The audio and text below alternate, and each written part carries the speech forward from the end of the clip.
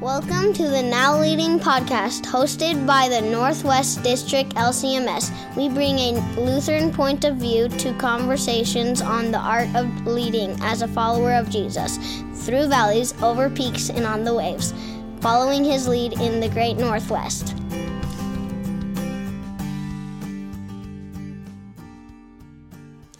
Hey there, welcome to the Now Leading podcast. You ever hear someone's story about how they got together and just go, holy smokes, how did that even happen? Well, guess what? You get to hear a story like that on this episode of the Now Leading podcast. I sit down with Pastor Zabdi Lopez and his wife, Elizabeth, and they share the story of how they got together, but even more, it's really a story of how God got them together, as well as how God is working in their ministry now at Hope Woodburn in the Willamette Valley of Oregon. So I hope you enjoy this. It's going to feel like 20 minutes, even though it's a lot longer, because this is an absolutely awesome interview. Enjoy. Well, welcome to the Now Leading podcast. This is Dust Kunkel, and I'm sitting here with Pastor Zabdi Lopez and Elizabeth Lopez, and I'm really glad to have you two here on the podcast. Hi, Dust. It's good to be here. Yeah, thanks for making time for this. We're actually out at a pastor's conference in Cannon Beach, Oregon, and we sort of slipped away to a quiet spot where no one is. We're sitting in this tiny little room in the conference center, and hopefully we don't hear doors banging or anything else like that. But I'm really thankful you made time to just sit down and talk a little bit about your leadership journey, which is really cool. How God worked in your lives and from the very beginning to bring you to where you are right now. So we're sort of going to go wherever you want to go with this. But how about this? How about we just start with, how did you two meet each other? Wow.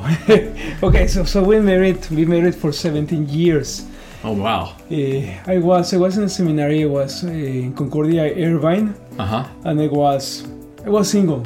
And I was dating some people over there, but I really wanted to finish my seminary first. So I thought, God, when I am ready and I am sure on my first church, I will find my wife over there. Okay. So I was called to this church, to my vicarage.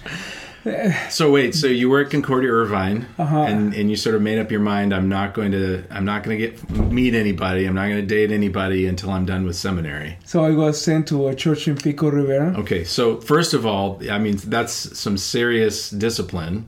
Yeah, it was. Yeah. And the other thing is that I'm from Mexico. So when I came here, they said you have good English to go and buy a hamburger, not to study a master's degree. Oh. So yeah, they were right. That had to be crushing, though. Like someone said that to you, you have good English to buy a hamburger, but not to get a master's degree. And you know what? And they were right.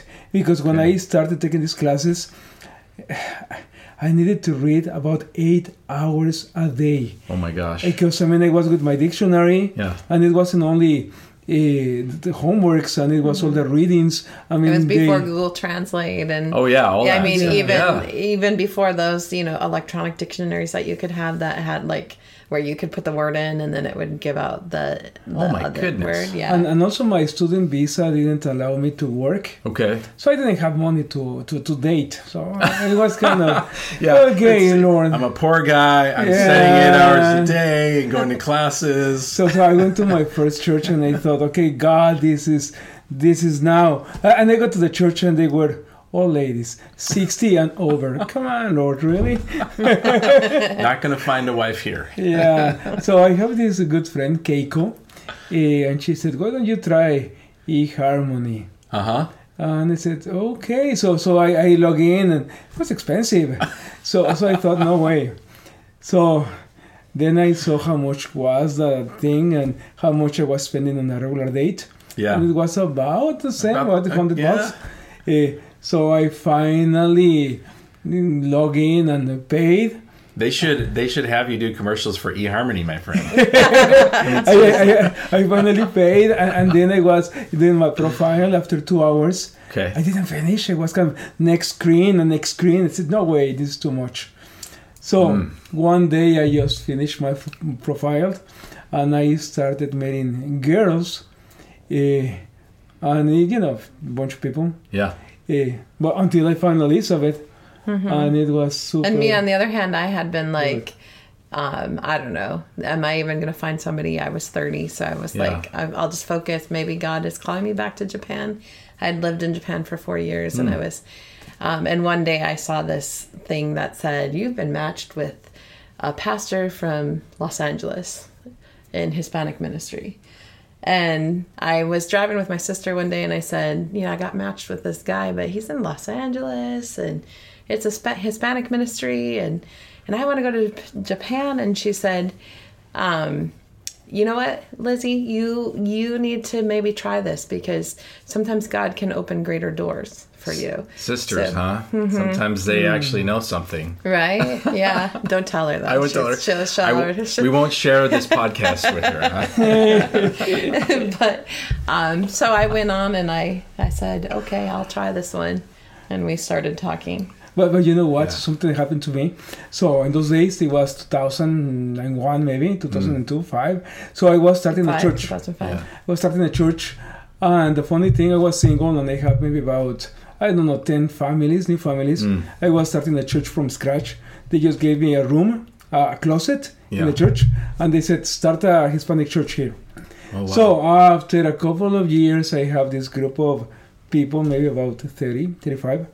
But when I got married, 5 families left the church. Really? They were single women with children. That their goal was a different goal that I. They had a different goal. When they got married, they just. Yeah. Maybe it was skinnier and more handsome. Maybe. Well, the Lord cleared some things out very quickly. And then she came, but it was great. Let me tell you why. Because I was working with families, so we got married, and I told her, okay, I am going to be in charge of adults, and she has this great ministry. And I said, the children are yours. And I mean, when we got married, the church just boomed. Started growing. Awesome. Really so great. You two are a team together, really, you are. And that's one of the reasons why I'm interviewing you together, because that's just the picture I've already received in the conversations I've had with you. So it would be great to hear a little bit about how you became a leaders on your own before you met each other to become the team that you are as well.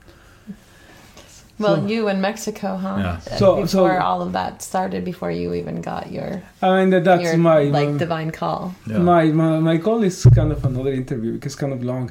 But let me tell you something really short. This Reader's Digest version. Yeah, the Reader's Digest version, sure. Okay, no, it's going to be something different. So I went to this Concordia Irvine, the multicultural program, it's kind of a seamless thing.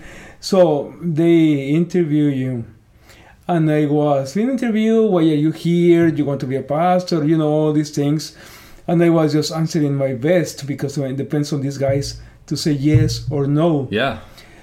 So one of the doctors, I remember it was a table and then these 5 old guys asking a table me. With 5 old guys. And they were asking me. That's scary. And then one of these gringo guys, an American guy, he just switched to Spanish. And he said, okay, because I wasn't Lutheran. He said, what does a Pentecostal guy wants to do with us here? What do you want with us? And first of all, it was scary because he spoke Spanish. And then I was kind of, okay, so let me tell you. He was kind of, what do you want to take from us? And then I was, you know what? I just want to serve the Lord. I want to be a Lutheran pastor. I want to be a pastor with a Pentecostal heart and a Lutheran mind. Love it. Yeah. And he said, okay. So here I am. And then when I came in, the secretary, Shirley Hasty, said, you know what, just go through your education, and at the end, if you agree with this doctrine, stay with us, and go back to your Pentecostal church. Yeah.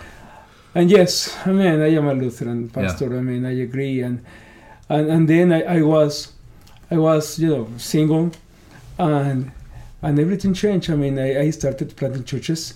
The year 2001, 2002, I was called to start a church. Yeah. But when I got married to this lady, everything changed. It was just amazing. Well, when I got my second call, I told them, okay, you are going to pay 1 salary, but actually we are 4. because not only me and my wife and my mom is part of the team. Yeah. My mom is just an evangelist. So really, I should have your mother here as well, sitting here. And my daughter, Hannah, she yeah. plays music, and it's kind of funny. I mean, since always, she's a leader. I mean, she's walking, and behind her a bunch of kids.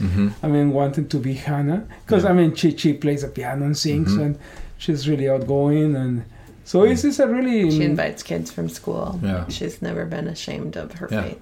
Yeah. Yeah, and the other thing is that when I met Elizabeth, I mean, she was a missionary in Japan for 4 years. Yeah. So I knew what I was getting when I married her. Yeah. She was ministry. Yeah, her heart was for ministry. In fact, I had been going to an Assemblies of God church before I met him. I've been in the Evangelical Free Churches where I grew up, and then the Assemblies of God. And we often talk about how the Lutheran doctrine is really beautiful, but having been a part of the Assemblies of God and the heart that Pentecostals bring to it, like marrying that together is what makes us so good. Yeah. Is taking the fact that you really have to love Jesus and see that people need him.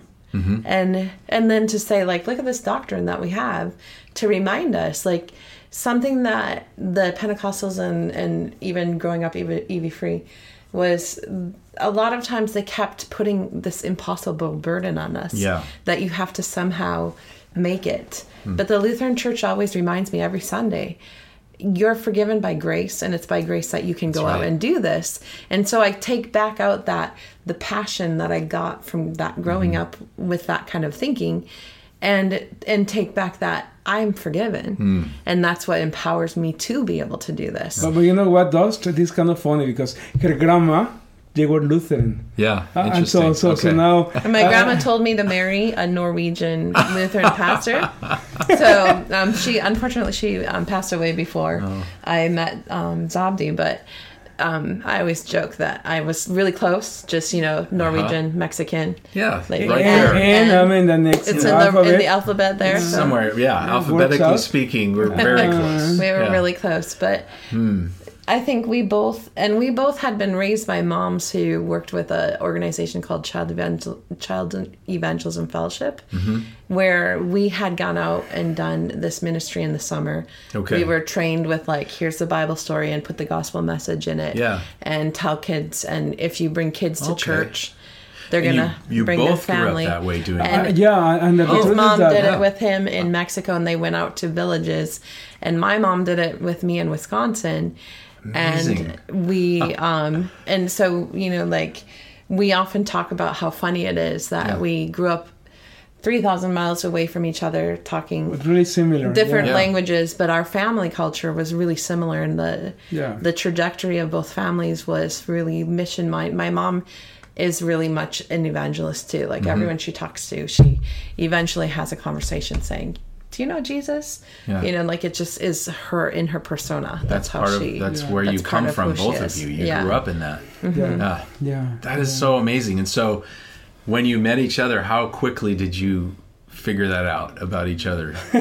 So it was kind of funny because, I mean, I went to meet her after being on the phone for many hours.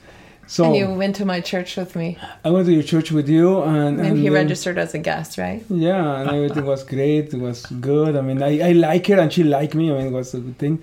And then for the next time, we were on the phone and she said, I'm a teacher and I am going to start my next school year. Yeah. I need to sign my contract. And I thought, come on. So I can't be single for one more year. And so I just... and in the meantime, you got the disc, right? The CD or the DVD from my church. Yeah, that you were there. I mean, you were in the... And I was on I didn't even work for that. Like, I did some children's ministry for them sometime. And she was on the promotional... Oh, yeah, she was like the star of the thing. Yeah, it was a huge church, because a mega church. And she was in charge of... A church of like 5,000 people, and they put me on their video. My goodness. So I thought that this is a church lady. So anyways, check the box. A church lady, check. Loves Jesus, check. The only and then his friend Keiko, who told him to get on eHarmony, one day he called to check, like, you know, because Americans are like, I speak Japanese. I can say konnichiwa, you know. Right. So he was like, I'm sure. I said, hey, Keiko, could you talk to her? I mean, don't talk to her in English. Talk to her in Japanese. You know. Let's see if she's real. Because many Americans just fake it. I mean, I speak English or Japanese, but they only say one word. So, but they were talking. I mean, I just gave the phone to my friend. Yeah. And they were just talking in Japanese for half an hour. Yeah. And I was kind of, Keiko, give me back the phone. I want to talk to this lady. So, I mean, Elizabeth was for real. Yeah. Then later we realized I had met her in Japan. Yeah. So she was like our link where we were like, this is from God. My goodness. That is amazing. Yeah. Wow. Yeah, so we click. And the thing is that she didn't speak Spanish at the beginning. But she learned. She learned, and people in the Hispanic church love her. And you know, I mean, my first call was to start a church in LA. My second call was to churches in Northern California by Sacramento. And I was serving 2 Anglo churches. And this marriage, I mean, this mixed marriage, it helped me a lot. I mean, she knows what people, I mean, expect, you know, culturally. So it's just an awesome. I hear you describing having with the 2 of you the ability to work in a variety of cultures really, really well. Yes. Because of all the experience you have from both of your family systems. You know what's best? The thing is that she went to live to Japan, and as an American, she knows what is the feeling to feel that you're a minority and to be discriminated maybe because of you are not from the main race. I mean, as an American. So when she comes back to the States, she sees what's going on with Hispanic people. And she lived that thing for 4 years. Yeah, so you lived there 4 years? So she really understands. And you really understand like what it is to be in a place and like maybe somebody doesn't like you just because you are. Yeah. Like they have no other reason, and to see sometimes how Hispanic people are treated or like almost silenced. And so I can see, like, even when I work with newcomer students, like within a half an hour of knowing me, they know that I know. Right. And just give us a little backstory. What do you teach? I teach English as a second language.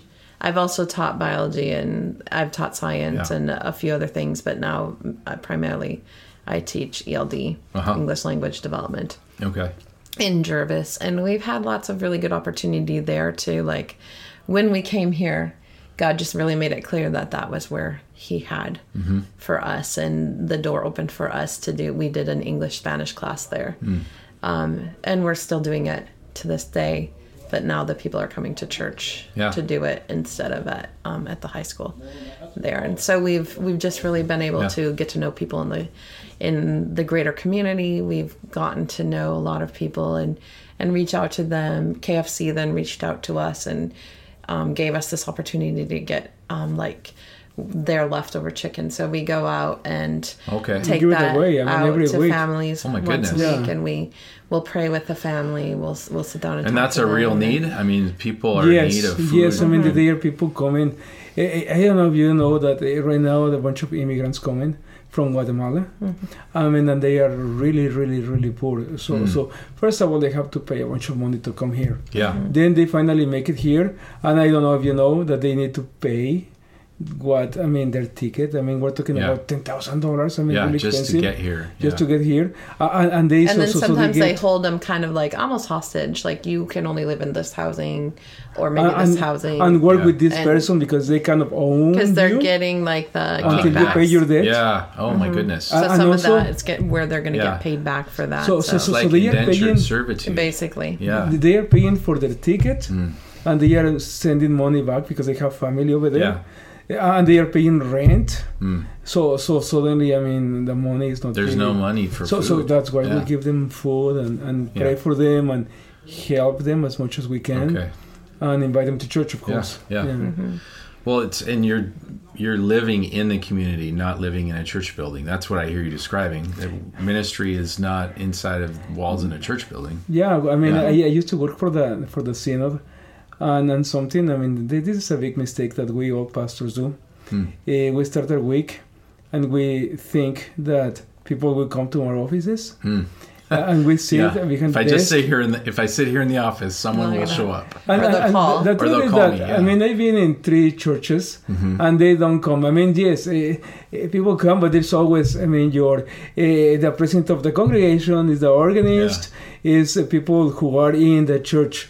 But if you really want to reach out, you need to walk on the streets. Yeah. I mean, you really need to go and go to the park. You need to go to Walmart and talk to people and we also to be do available. Music classes.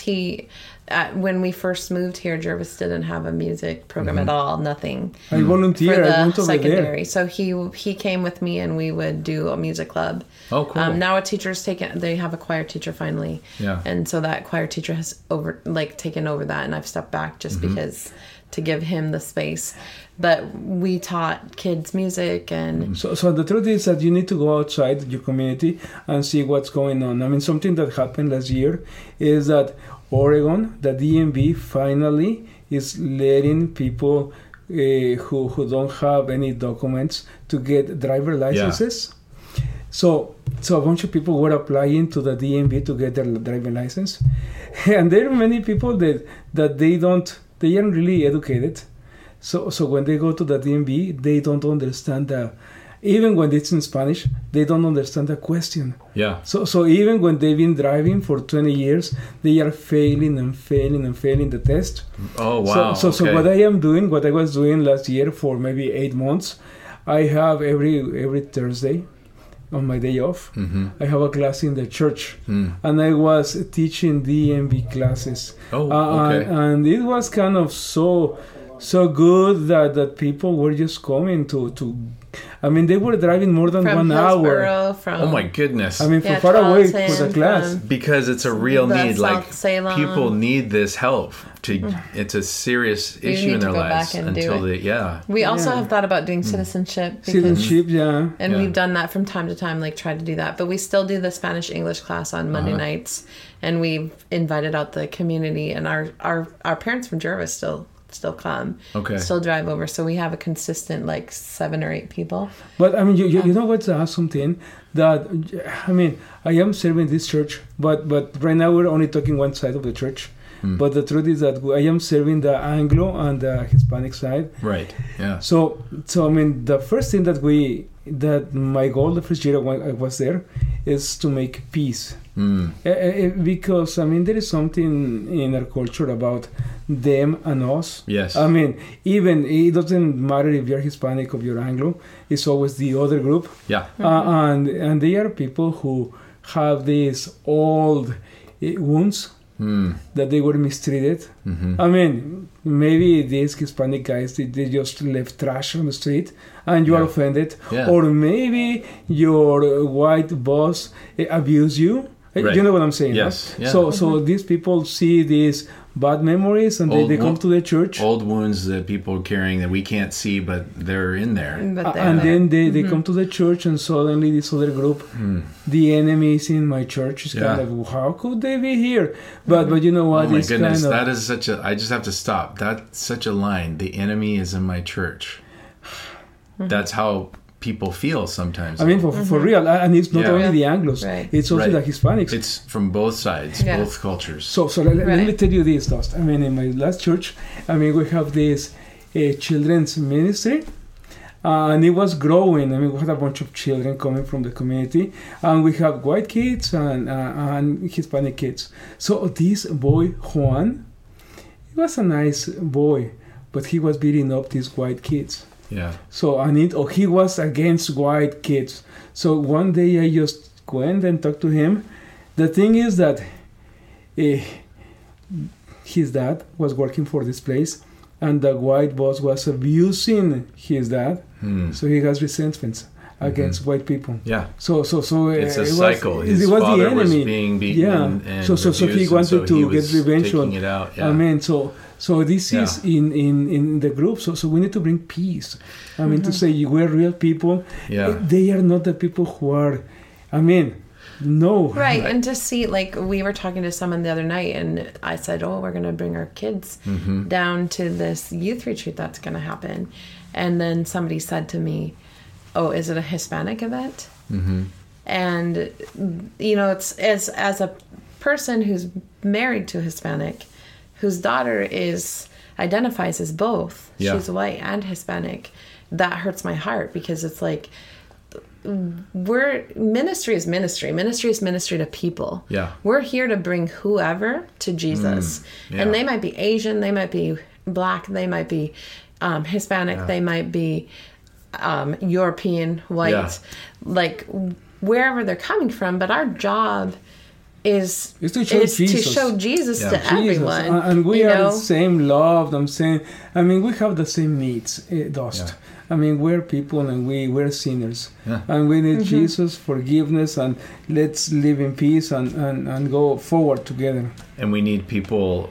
Some of what I'm hearing from you is that we need people in our lives who help us make peace with one another. Yeah. Not just keep the peace, which is different. Yeah. You need to sort of keep the peace and live with one another. Not shoving it under the carpet. Yeah, right? but carry old wounds. But that's different than making peace and actually learning how to live together and love one another. Yeah. That's a whole different thing I hear you describing.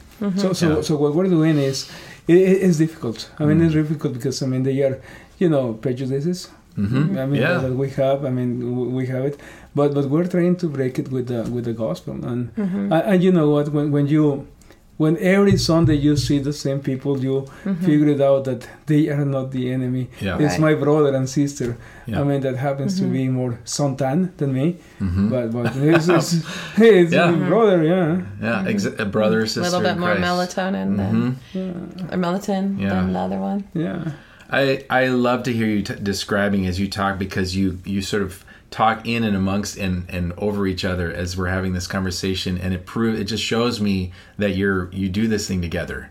Like it's not one or the other. You do this thing together. This is a ministry somehow that God has put you two together on this path.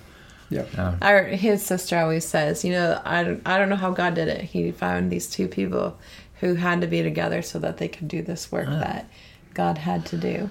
And I think it's really true. I think we're really like, it was divine. Yeah. The divine calling us together. And something that we are really stubborn. Let me tell you what happened. And I have heard about many of my pastor brothers, that when they don't have many children in their churches, they send their youth group to another church that they have a program. So when we go to a church, and this happens to us, there's never a youth group. So we start a youth group. We have our daughter, and we have 2 people, and after 3 years we have 10. Yeah. Let's grow it. Like you were saying about baseball yesterday. Start the farm system. Yeah. You gotta start somewhere. Yeah. We need to keep our children. Yeah. Right, because if you send them over there and be like, hey, look at that, what are they going to do in 10 years? Yeah. Where are they going to be? They're going to be over there at that church. And they don't, so what do you want to grow? And the churches are not only sending the children, sometimes we're even sending the funds. We send them a bunch of money, we send them the children, and we want them to return the children when they are all Christianized. No, they are going to be in the other church, of course. So let's talk about that. So when you start a youth group from 2 kids, and what do you do? Like, how do you do that? Well, we found, like, right now we have retreats that we do. We go to whatever we can find that we can do affordably. And we find... Even we're making pay for it. Yeah, like it might be our money that we're funneling into this. And we bring them over and they have fun. Like we take them to the snow. We take them... They're friends. But while we're school. There... Yeah. We sit down and talk about Jesus. Yeah. So you like 3 or 4 times we'll do a couple songs. We'll talk. Like last time we had 2 boys who just they went out on us on the last talk. They didn't come, and we never went over and beat them over the head about it. We were just like, hey, next time when you come, we'd appreciate that you respect us to be in all the state that. Having activities and events, and we try to invite them to music classes or just something that we do, sleeping in the church, or movie night, or or even going to the snow, or going to the beach, and they invite their friends. You know what? We have these cute girls in the church, and they are always boys around, and they come to our church. Because, you and me, we were boys and we like cute girls. So these boys come or girls come and then Jesus can reach out to their hearts. I hear you saying it's not really rocket science. It's not. It really is. It's just you find some things to do. But before all of that, you actually have to love kids. You actually have to love being around young people and just enjoy. You know what? No, it's loving Jesus first. Yeah, you set me straight. First. You love Jesus first. Well, I remember. And then pour out that love from Jesus. Really fill yourself up with that. When I was growing up, my mom said, you need to, when you want to, be a Christian, you need to love the Lord with all your time, with all your heart, and with all your wallet. So what does that mean? It means that sometimes you even have to go beyond what you want to spend. Saying on time, on effort, on everything. But this is all about because you love Jesus. This summer and last summer, because of COVID, we went back to our roots. I told them, when we were kids, we went out to them. We went to houses and people invited over a couple kids and we shared the gospel in the form of stories, sang some songs, did it in an hour and left and went home. Let's go to the park. Yeah. So VBS, the easy way to do VBS is in your church you have 80, 100 people. You are safe, you have rooms, you have safety. So because of COVID, what we did is a couple of years ago, we went to the park and did it open doors. Yeah. This year we can go back to our church. But me as being the pastor and being really outreach, we said, no, we're going to the park again. Yeah. Because in the park. And this time we put our young people in charge. They're telling stories and they're going to do it. And my daughter, the first day in the morning, she was like, this is fine. I can do this. And at night we were doing it in English and Spanish because we just know that Woodburn has both people around. So in the morning she was like, this is fine. There's nobody here. It's easy peasy. There was like maybe 10 kids around. Yeah. And that night there was like 2 baseball games going on and we had microphones in the night. And there was like all these people walking by and she gets up to tell the story and she looks over and there's this kid that she thinks kind of cute that she had just met at the high school. At the high school, and she doesn't know him very well yet. And he's walking towards her, and she's about to give the story. And she looks over at me, and she says, "Mom, you want to do this?" And I just walked away. I didn't look at her because I knew I was gonna I might give in, and I knew she needed it was that moment where the devil was trying to get her to squeak out of it, and God was telling me, "You have to. This is strengthening her for her faith journey." So I walked away so I wouldn't look at her and feel sorry for her. And she got started, and at first you could hear the nerves, and then the storytelling part, dramatic person of her came out, and she just did the story. And another girl who's, I think, kind of struggling with her faith, translated beautifully. And the thing is that it wasn't that beautiful. When she was translated, she was having some issues, and I was about to jump in and just help her. But this is how we make leaders. We let them struggle. They have to break through. This is what we did. Yeah. So we're making leaders. You set them in a situation where you're supporting them, but they have to lead. Yeah. They have responsibilities that you expect them to follow through on. Yeah. And we're right here, in case you can't remember. I told her, if you can't remember the next page, I'll give you some hints. Yeah. So you can go on to the next page and it came out good. And on the last night, there was, as we were kind of doing it, it was some people would just leave on us. Yeah. But we weren't forcing them.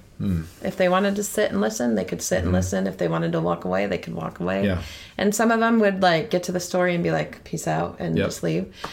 But we were on microphones, so we know that no matter where they left people heard. Hundreds of people heard. Yeah. So the whole park is hearing us sing. And then this lady came over, I was going to say this Russian lady. It was a Russian lady. It really was a Russian lady. Because a lot of times when you see white people in Woodburn, you're like, they're probably Russian. And you're normally right. They're normally Russian because it's in the a town high where we live, percentage of it's Russian, and then there's 30% Hispanic, and then there's like 30% old white people. Yeah, I like how you describe that. Yeah. Sorry 30, to all my 30, friends who might be listening to me describe you that way. Who's the other 10%? Retired. And then 10% is just lots of. Yeah. Could be Asians, blacks, and and then not identifying as anything of those. Yeah, but Chichi was like, wow, are you doing this? Who's paying you? I mean, are you doing this every day? Yes. So this is awesome. I mean, she really enjoyed it. And we also gave food, lunches to the people. And we printed a bunch of T-shirts with the church's, website and info. So this is funny because we gave away maybe about 200 T-shirts. Yeah. So now in town, you walk in town and you see people with the Thriving shirt, with Hope Lutheran Church on the back. That's us. That's us. You guys. Yeah. I study marketing, so I know that to be visible is really important in it does place. Matter in the community. Yeah, in the community. Yeah. Then the other thing is that the Lutheran church in town, it doesn't look like a church. It looks like a weird building because all the beauty is just facing the parking lot. So if you walk on the street, you just saw a white building. Now people know that we're a church. Yeah. Because it's that the many events. When I first came to the church, I remember the church's secretary. She was talking to this guy and she said, the truth is that in this church, nothing happens. That's what she said. When I came there, and then I checked the events, and really nothing happened.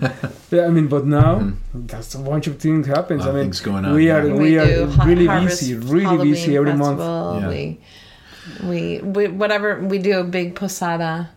Last year, again, for the first time, it was back up. Like right before the pandemic, we had about 200. We had the high school, from my high school, the Águilas de Oro. We invited them to come over and they dance. They do baile folclórico, like a traditional dance from Mexico. So they came over and they danced.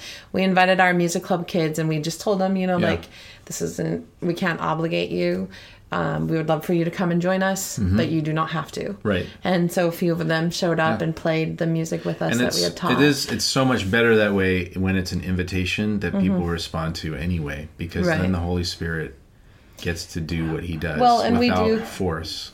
Right? And the other thing is that I talk to the church that every activity that we have is an outreach. It's not for our comfort, but it's to share Jesus. We're doing community garden also, and it's a lot of work.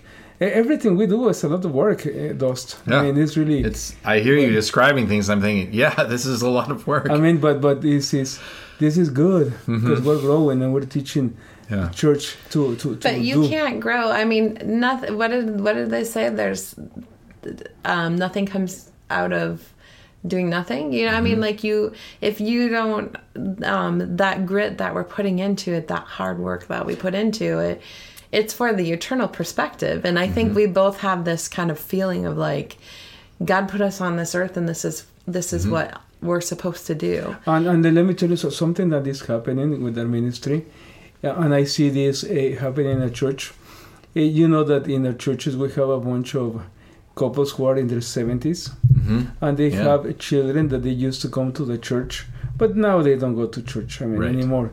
So praise the Lord, we have some of their children coming back to our church with their children now, because it is not us, it's the Word, it's God doing His work, and they are coming back not only to the Hispanic side but to the Anglo side, and this is good because the church is not growing only with one leg stronger than the other one, but we're supposed to be working together. Evenly. It was really interesting when the ice storm hit. We had these really beautiful plum trees all along the road.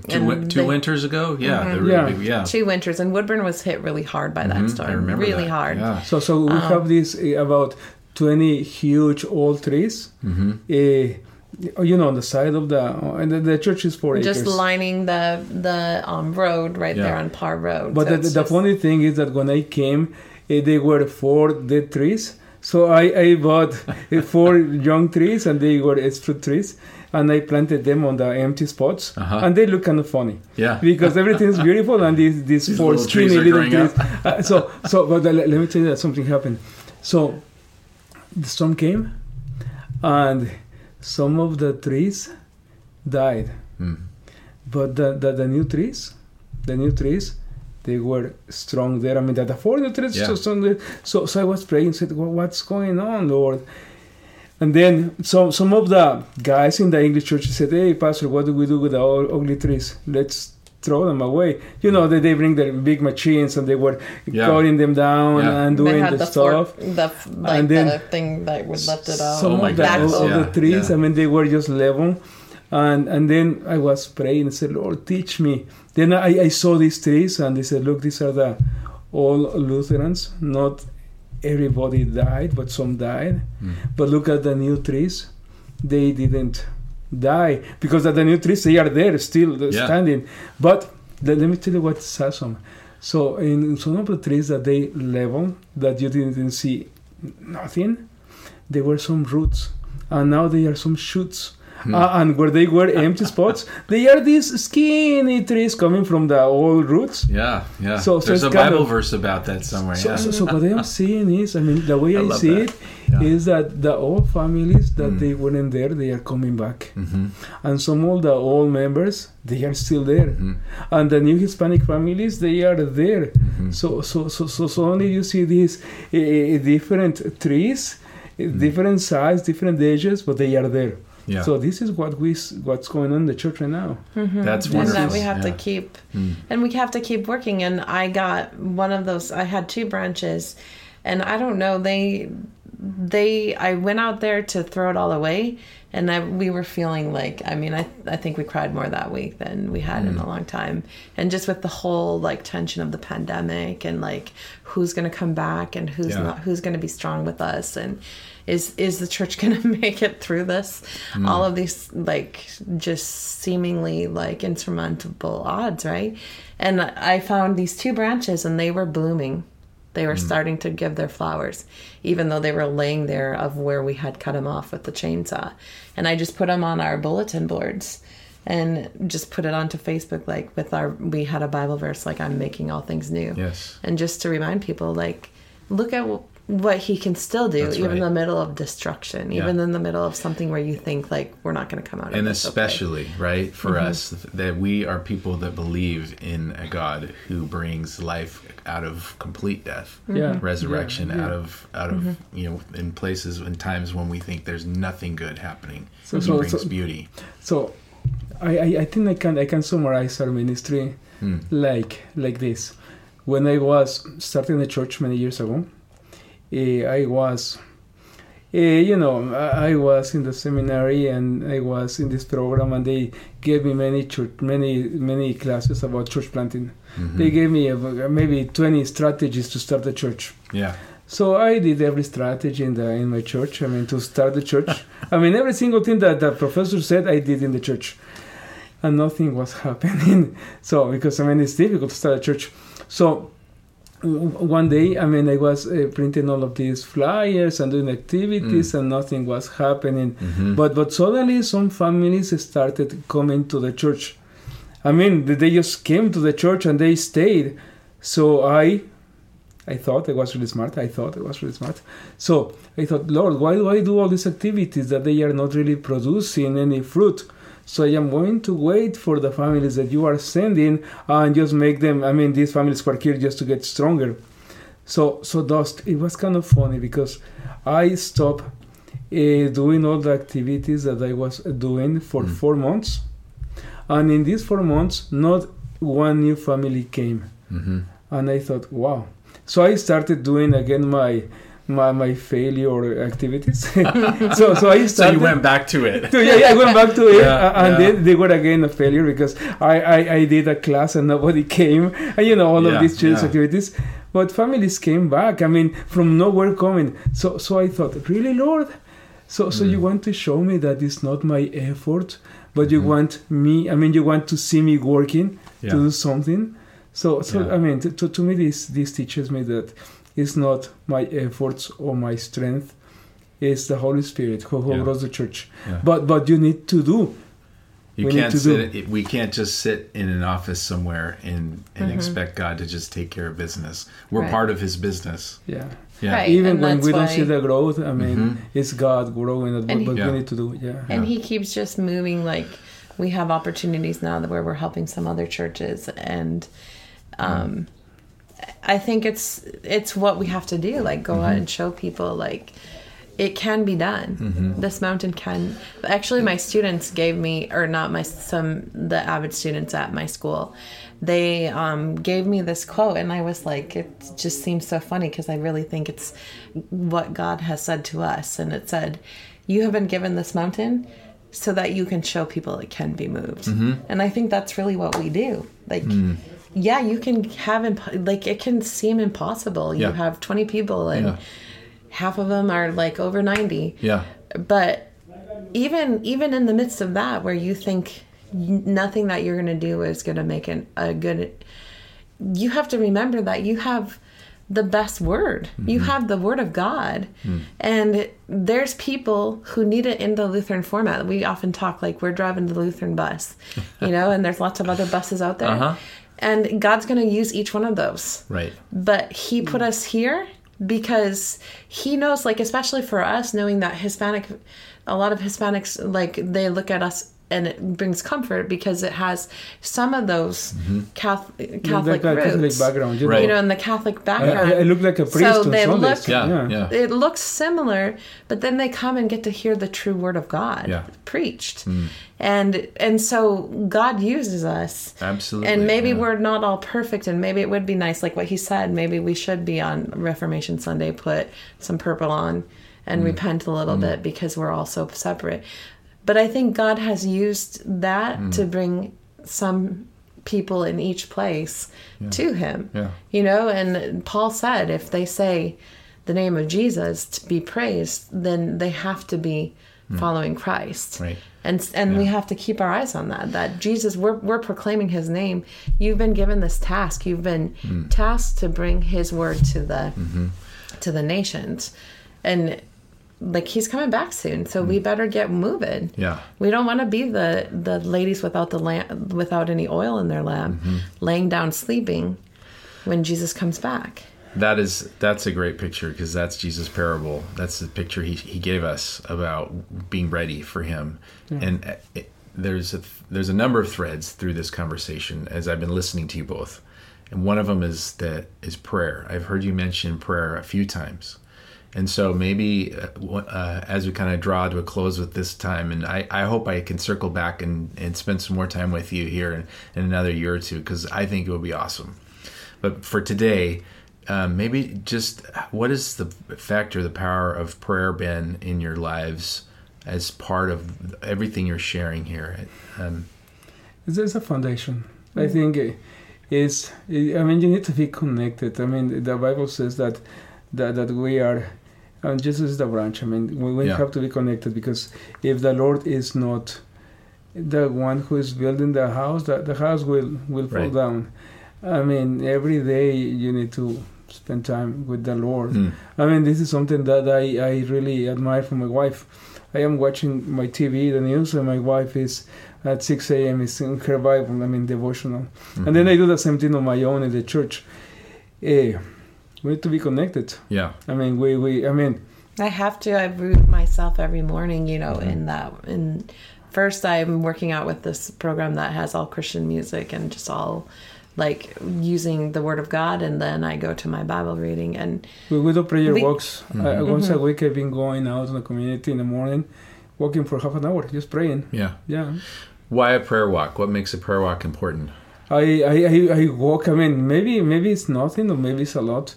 I walk, and when I am walking in front, that 2 seconds that I pass in front of that house, I say, Lord Jesus, I don't know who lives here. Bring happiness, and the only happiness that I know is you in our hearts.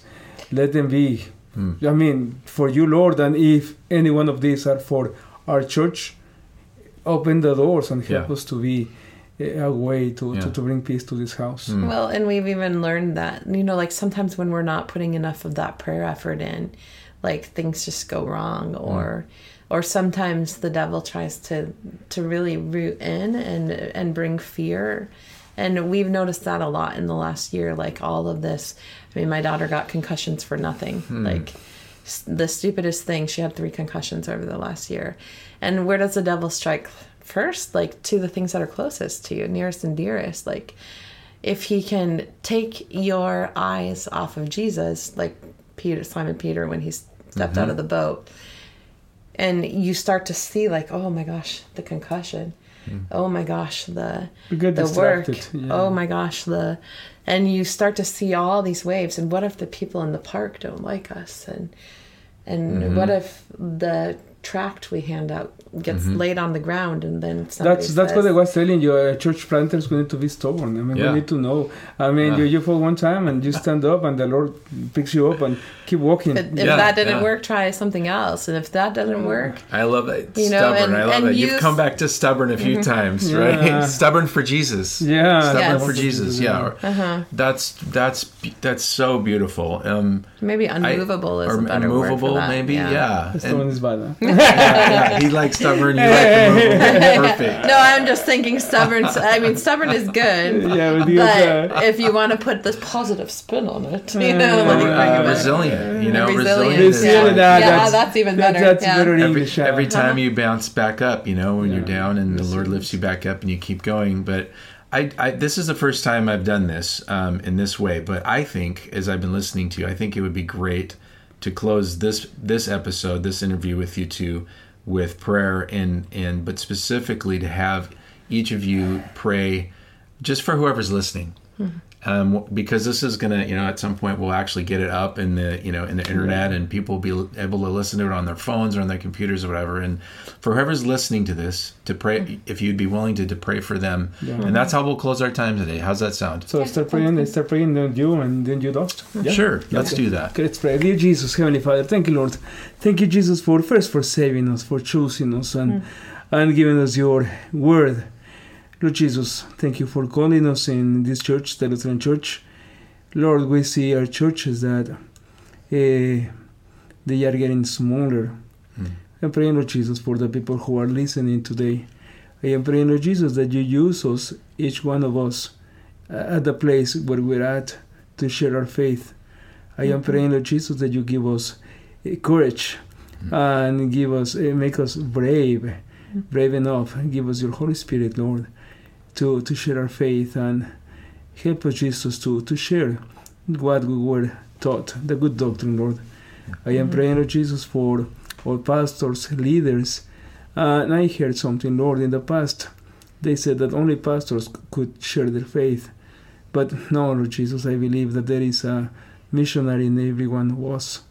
Praying, Lord Jesus, that you bless us and help us to open our eyes and to know that the time is short. And help us, Jesus, to do your will. Yes, Lord. In the name of Jesus, we pray. Yes, Heavenly Father, we just thank you for this opportunity to speak of your faithfulness through all these years of ministry, Lord, and even before we were married, and the things that you allowed us to do. Lord, I pray for each person listening, Lord, that they would see that a willing heart will bring so much pleasure to you, Father, and that you will listen, Lord, that we've just seen over and over how you listen to us, how you reach down, Father, and you help us through every situation that we've faced. And Lord, you give us ideas, and sometimes I've seen my husband's face when I give him an idea that we get scared, Lord, of what the possibilities could be and what it could mean, and the work that it's going to bring. But I pray for the people who are listening, Lord, that they would see how good it is to be one day in your house compared to 1,000 elsewhere, Lord, that they would be able to see how beautiful it is, Lord, and how amazing it is when they get to see you work, Lord. We have seen you move mountains for us. We have seen you turn people's hearts around. We have seen you, Father, break people and mold them into something so completely different that the person wasn't recognizable after that, Lord. And we just want to continue your work, and we thank you. Thank you for the opportunity, and I pray for each person who's listening today, Lord, that they too would see where they could do your work, Lord, and that they would look around them and see that the harvest is plentiful, but the workers are few, and that we need so many more, Lord, and that you are coming soon.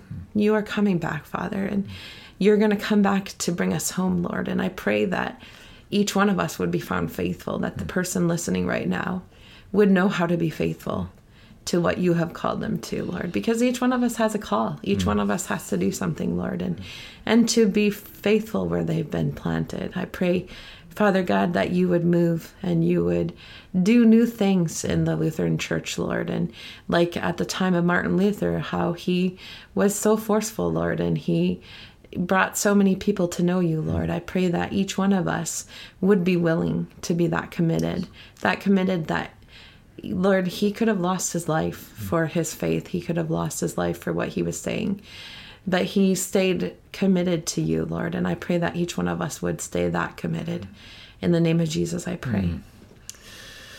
Father, thank you so much that you worked in Elizabeth and Zabdi's lives to bring them all the way to this moment right now, Lord. And thank you that you hold their lives in your hands and the ministry that you've called them to in your hands, and you see where they're going. Thank you, Lord, that you're already there ahead of them doing really good work. And that's one of the wonderful things about following you, Lord Jesus, is that you promise that you are not only beside us and behind us, but you're ahead of us too. And I pray that for all those that are listening, anyone listening here as well, that they would sense the blessing of your presence and your call on them, not only to be with them where they are, Lord, but that you are drawing them forward into the adventure of following you and listening to you and going where you lead. Strengthen each listener here, Lord Jesus. In your name we pray. Amen. Amen. And listeners, thank you so much for spending time with us here on the Now Leading podcast, and we'll see you around the next bend in the river. You just listened to the Now Leading podcast, hosted by the Northwest District LCMS, leadership conversations from a Lutheran point of view for Christian leaders of all kinds. Take a moment after this podcast, and with everything you've just heard in mind, consider at least one action you will take. Then go and make it happen.